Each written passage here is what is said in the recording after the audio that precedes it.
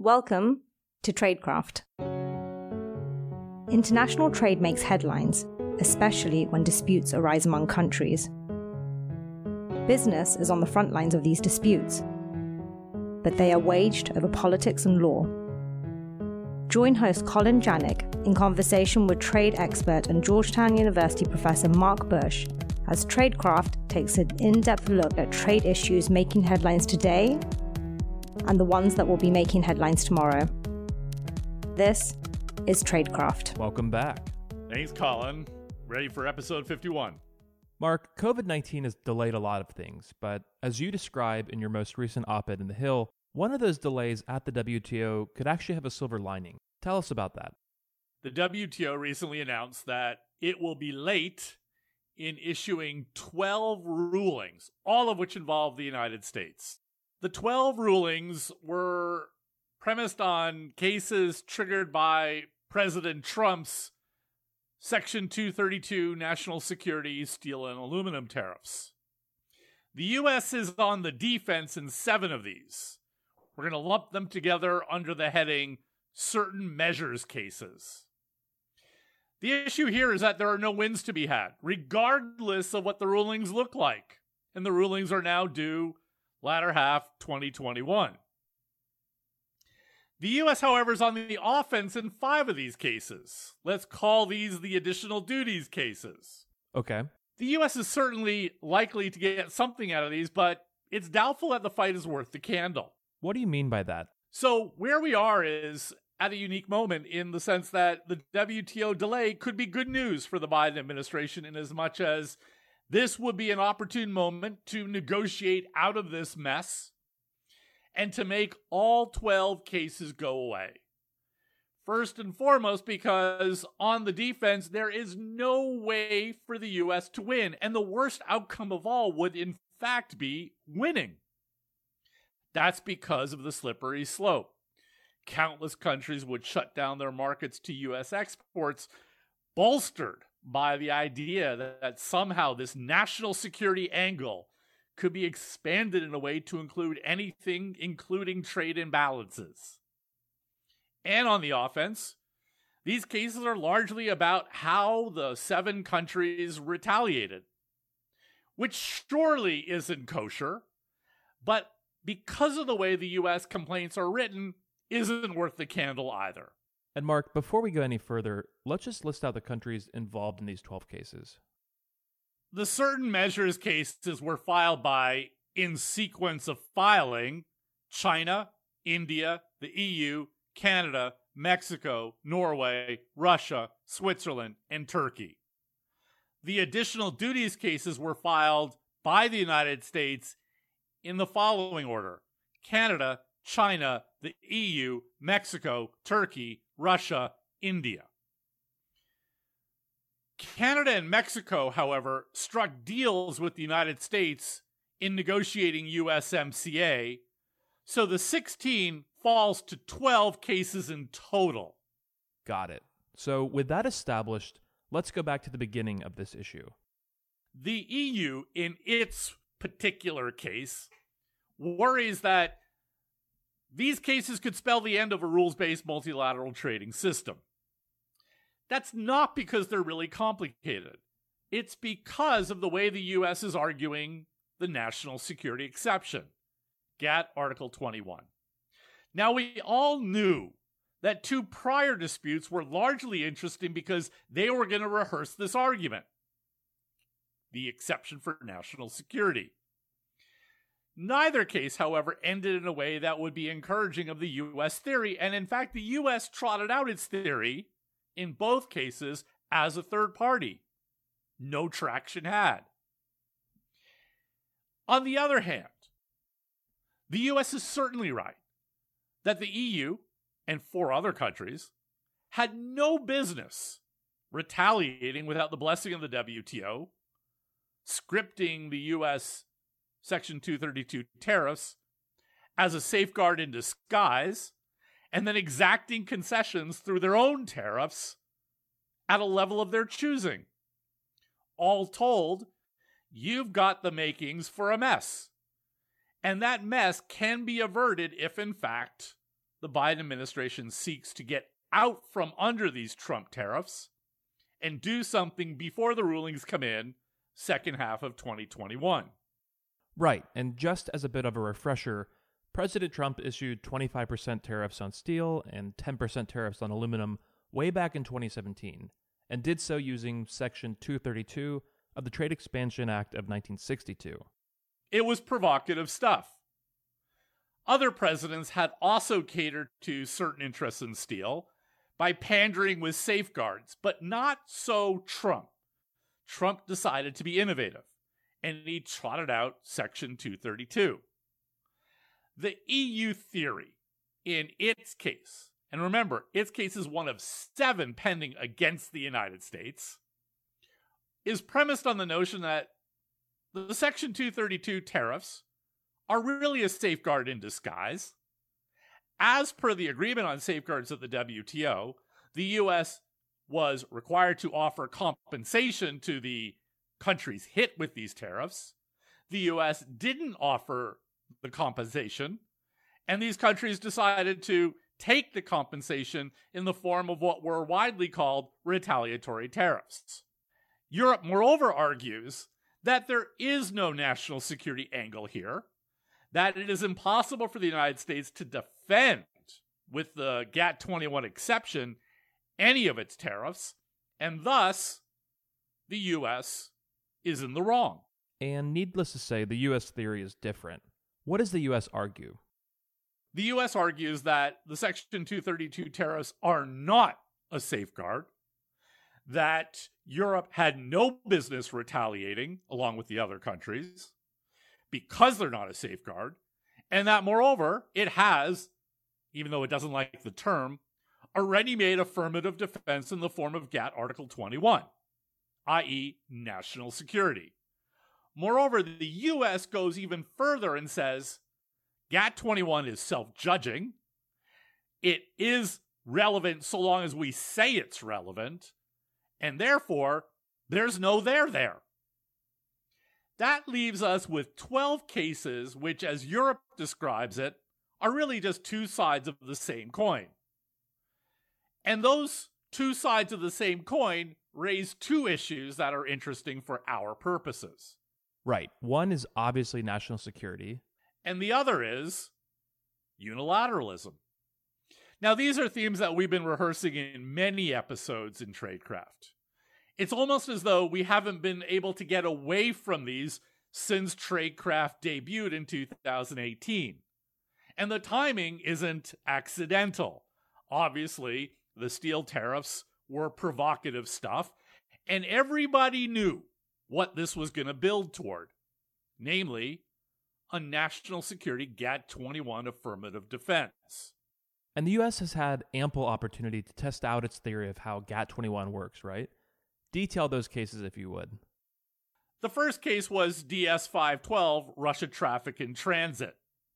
There, the U.S. chimed in support of Russia, which invoked GATT-21 for the first time, and demanded that it was self-judging, that there was nothing really for the WTO to do in taking a look at the case more than simply reporting that GATT-21 had been invoked and calling it a day. The WTO disagreed. It said that whether there is an emergency in international relations is an objective, knowable fact. Now, when that ruling came out, we knew the Section 232 tariffs were going to be problematic, because the decision by the WTO was this isn't entirely self-judging. In fact, the emergency is knowable and therefore reviewable by the WTO. Right, and the second opportunity for the U.S. to beta test its theory came about in DS-567, Saudi Arabia IPR. There, the U.S., again as a third party, took a pretty hard line in support of Saudi Arabia, insisting that not only is it self-judging, i.e. 73B of TRIPS, which is the equivalent of GATT-21, but that there really is no need to discuss anything else about the case once, in fact, the exception has been invoked. That didn't fly, leading the U.S. to have to deal with now 2 rulings against its theory. In the Q&A before the panel in the current case, the U.S. takes this opportunity to take a pot shot at the idea of precedence, pointing out that its panel is not bound by either DS-512 or DS-567. That's a little odd in the sense that by that logic, we're even below the level of Japan Alcohol 2 as informing what we mean by precedence, never mind U.S. stainless steel from Mexico. That would be pretty tough, because that would be to deny even the relevance of guidance, never mind binding precedent. Now, the language here is the stuff that we've been talking about now for many episodes. Self-judging. It considers necessary. What's interesting about the current case is that the U.S. takes even a harder line than Saudi Arabia did. Saudi Arabia also stood by the notion that whatever Trip 73B said, it didn't require any follow-up discussion, that merely its invocation was sufficient for the purposes of DSU 11. That notwithstanding, it did admit that there is something to the notion that a good faith test should be applied. Now, in DS-567, Saudi Arabia boxes itself into a corner.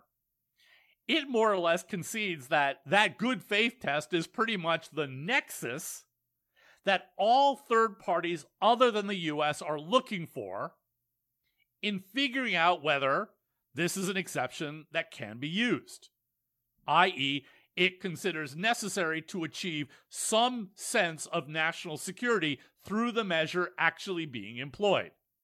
And that's a mouthful, but fortunately, we dedicate an entire episode to the workings of the logic of the ruling in DS-567. The U.S., however, in Q&A before its panel on the defense in this case, says no, that there isn't even the ability to take a look at good faith. That good faith is really something that is beyond the pale. That's a very hard line, and here's the bottom line to this episode. If the U.S. were to win on that, that would be the worst outcome. Because then what you'd have is the ability for any country, in the name of anything that sounds like a defensive gesture on commercial or trade interests, to do as they saw fit, given this expanded notion and self-judging expanded notion of what this all means. That would be scary stuff. In other words, we'd see falling dominoes all throughout the global economy, all premised on this. Now, the other side isn't going to go down without a fight. Sure, and clearly the other side is invoking all the insights from DS-512 and DS-567 in arguing against the United States. The panel seems to be pretty self-confident in terms of thinking through where it's sitting at the moment in light of those 2 rulings. Back in the day, under DS-567, you had the European Union as a third party saying, not only do we have to take a look at the nexus, we also have to compare what's being done to, quote, reasonably available alternatives, as if, moreover, the national security exception is subject to a least trade restrictive requirement. Canada says we'll do one better. Canada says in DS-567, you have to look at each individual measure to, quote, help to safeguard against abuse of the exception. That's more than a good faith test. That is the nexus really deep. The panel seems to be convinced that the third parties are asking relevant questions and have done so in the prior disputes. Question 30 issued by the panel to the United States and all 7 of the countries involved in the litigation is, what's going on here between GATT 21 and DSU Article 23? There's your link to the other cases. That's what Europe means by the flip side of the same coin. Will you draw that out a bit more? What's going on here is that the panel is asking about GATT 21 being self-judging in light of the fact that DSU Article 23 says all cases are supposed to go to the WTO and be heard by the WTO. Does self-judging mean these cases can't be heard? But by virtue of introducing DSU 23, you can see where this is headed. And it may not be to Europe's full liking, because the U.S. doesn't mention DSU 23 in its filings against the additional duties cases. Question 34. The panel asks, if GATT 21 is self-judging, can it be abused? How does the U.S. respond? The U.S. says no. Paragraph 113, quote, the complainant has not argued that the United States sets out this interpretation in bad faith, nor could such a thing plausibly be argued. Does that mean that there is no good faith test? Does that mean that self-judging is pure? If so, there's your slippery slope. Again, the worst outcome here isn't that the U.S. loses, but rather that it wins. The U.S. does admit 5 paragraphs later that there is recourse to be had in the event that the U.S. is, or anyone else is, abusing the exception. The U.S. says, much as it did as a third party in DS 567, that they can have recourse to a non-violation complaint and retaliate. Saudi Arabia argued exactly the same thing in DS 567. That's not what DSU 23 is about. That really goes back almost to the U.S. defense on Section 301 against China, saying that a trade war is itself a solution to a dispute. There's no way this flies. Not a chance. Finally, with respect to the certain measures cases, there's one new wrinkle. Question 54. Now the panel is getting pretty emboldened. It asks, what about the language of Article 2.2 of the Technical Barriers to Trade Agreement? The panel rightly points out this also says national security. So here's the question. Quote, does this provision, especially due to its use of the word shall, make reviewable by a panel the matter of whether a measure has been taken for national security purposes? In other words, as soon as the word national security is uttered, are we done? Is that really what you're saying? The U.S. can't possibly be saying that. This is not GATT 21. This is TBT 2.2.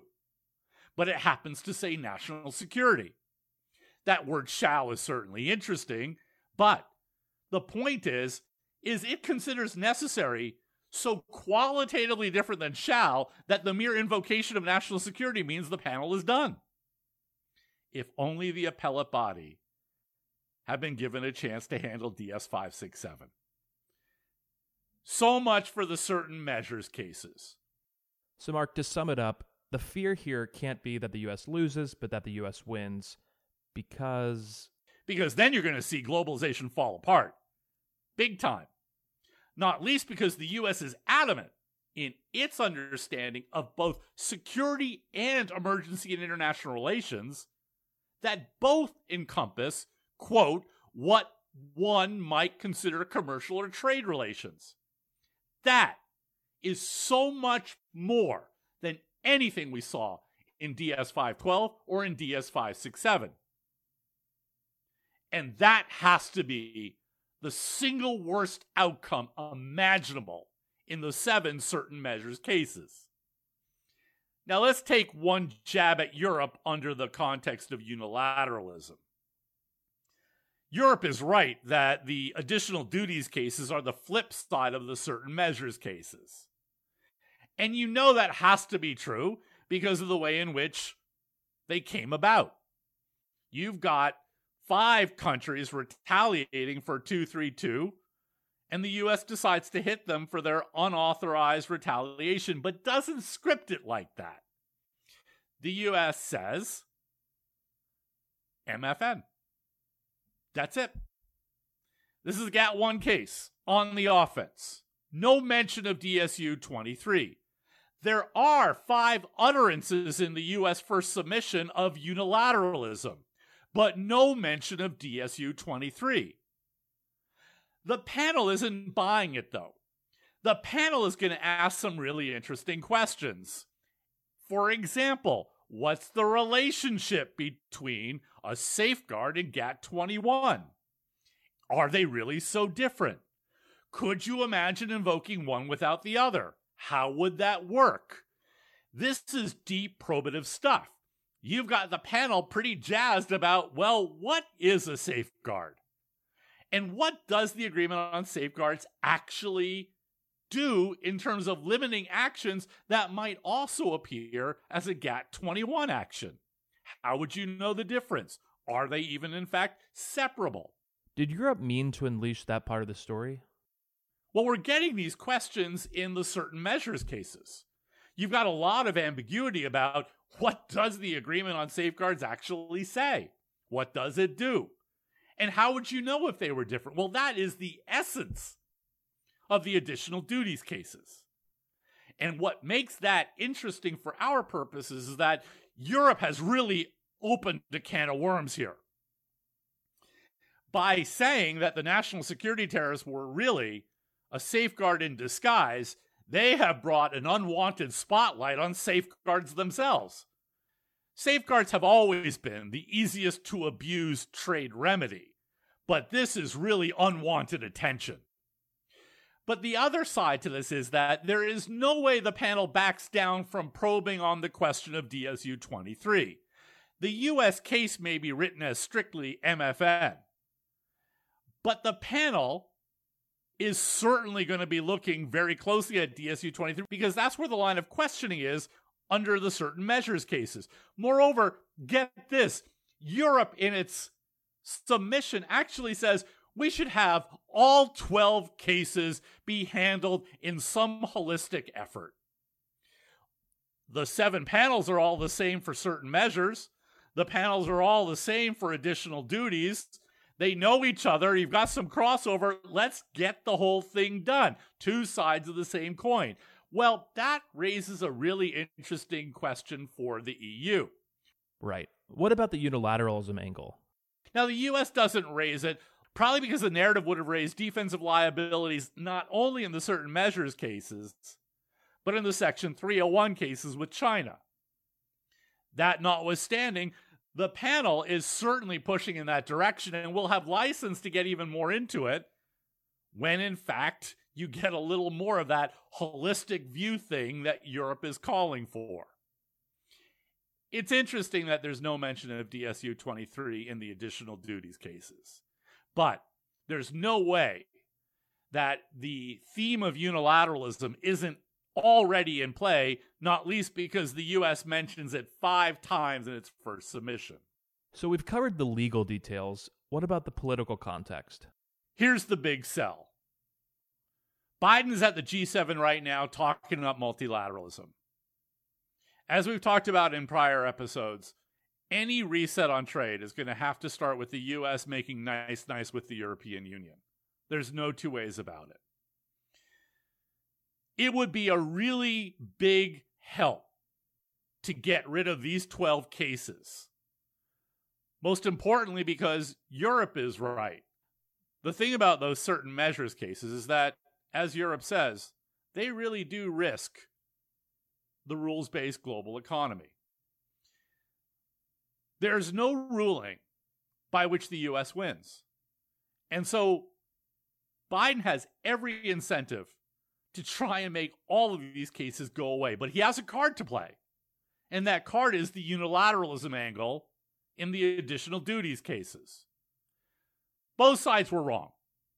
The U.S. should never have thought that it was going to win on GATT-21, but moreover should never have wanted to win on GATT-21. And Europe and its 4 compatriots certainly overplayed their hand in taking it upon themselves not only to redefine the steel and aluminum tariffs as a safeguard, but to decide for themselves the level of compensation to exact through their own retaliatory strikes.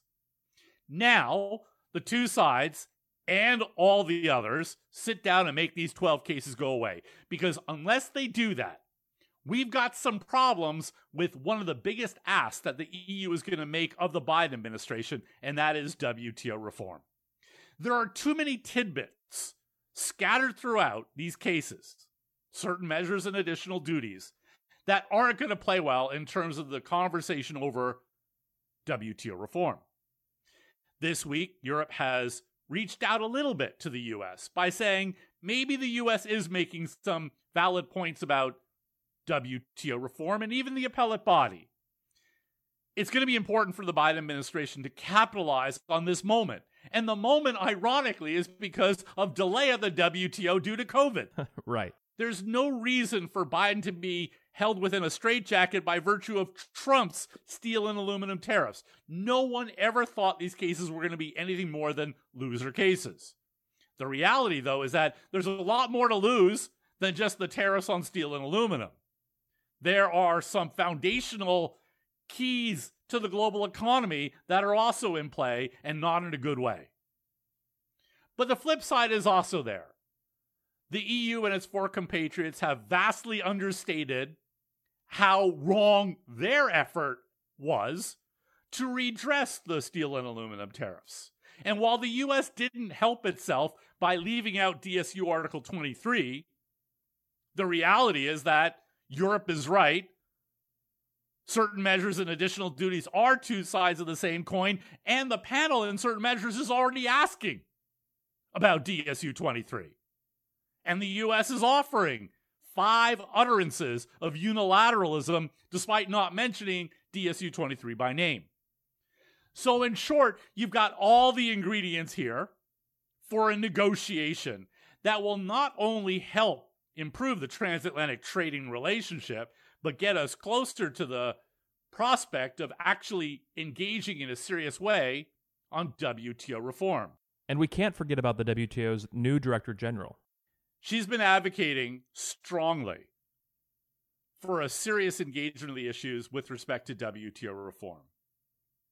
One of the nicest gifts that could be bestowed upon her at this very moment as she debuts in an unenviable time as Director General of the WTO would be to negotiate away 12 cases that have no upside and an awful lot of downside.